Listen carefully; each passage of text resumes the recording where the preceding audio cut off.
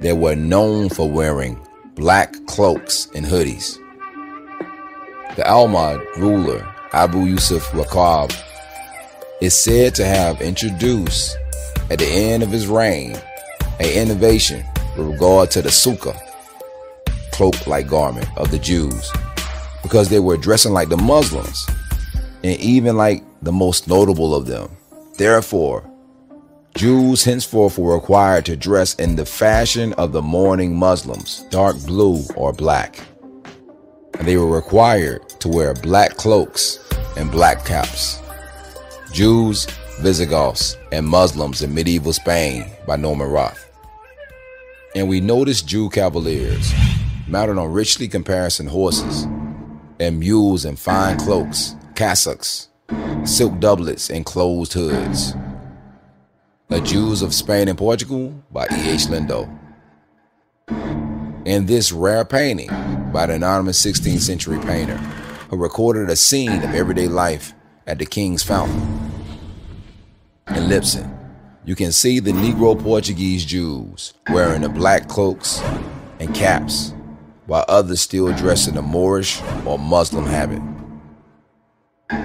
Thirdly, they were oppressed and lived in segregated communities called ghettos. We discussed several such cases in detail in Chapter 7, including that of the recognition of the part of Castelo de Vide, Portugal, as the former Jewish ghetto, or Juderia, of the town, where the Jews lived in peace until their forced conversion. Antagonistic Tolerance, Competitive Sharing of Religious Sites and Spaces by Robert M. Hayden. The Jewish quarter known as the Juderia. In Lipson, the chief city, there are several Juderias. In all of the cities, Jewish quarters existed. These Juderias were closed every evening when the bell sounded for prayer, and were guarded by 2 watchmen appointed by the king. Any Jew found outside of the Juderia after the first 3 tollings of the bells will find 10 liveries, or according to the order of King Dom Pedro, was whipped through the city, and in case of repetition of the offense, punished with the confiscation of property.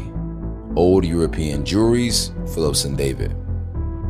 So these Negroes wrote spoken words set to music, while wearing black hoodies and living in ghettos. You just can't make this stuff up. And these ghettos were policed by the Moors and then the Visigoths, aka the white Portuguese. These communities were not only segregated, but also had sundown laws, as in the Jim Crow South. One famous ghetto was a place called Macambo in Lipson. The word Macambo is a Portuguese word, meaning refuge for fleeing slaves. Now, why would a ghetto be called a refuge for fleeing slaves? See, the Inquisition, or persecution of the Jews, started in Spain and later came to Portugal. When these persecutions started, the Negro Jews of Spain began to flee to Portugal for a city of refuge. The number of those that were thus banished from Spain was 400,000 Jews, according to Rupklin and others. Mariana says, "'Tis not easy to reduce them to any certain number. Most writers affirm there were 170,000 families that departed. Others say there were 800,000 persons, a prodigious number, almost exceeding belief. Some of them, who were a little more dilatory in gathering together their effects and would not turn Christian, were sold for slaves. The Jews, thus driven from Spain, fled for the most part into Portugal." The History of the Inquisition by Philip Lombard. About 100,000 entered Portugal. They were permitted to enter under the condition that they must pay the poll tax, with the understanding that they will be asked to leave the country within 8 months. And when the time expired, many Jews were stranded because the king did not provide enough ships in time.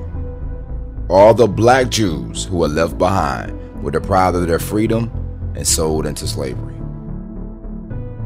From Babylon to Timbuktu by Dr. Rudolph R. Windsor. So Macambo became a refuge for a time for those who escaped the Spanish Inquisition until the persecutions in Portugal began. Hence the name Mocambo, refuge for a fleeing slave. But soon afterwards, things began to deteriorate. See, when people think Inquisition, they think Catholics versus Protestants. They don't think Negroes and Jews. But the Inquisition quickly became a war against Negroes by the Catholic Church. Piercing shrieks of anguish filled the land. Childless and broken-hearted, they now sought to leave, but they were told they had forfeited their right and were given a choice between baptism or slavery. And after enduring all they did, after leaving their beloved Spain with all their wealth and ease, they were submitted to baptism now, in the hope of being reunited with their children. Thousands were sold as slaves.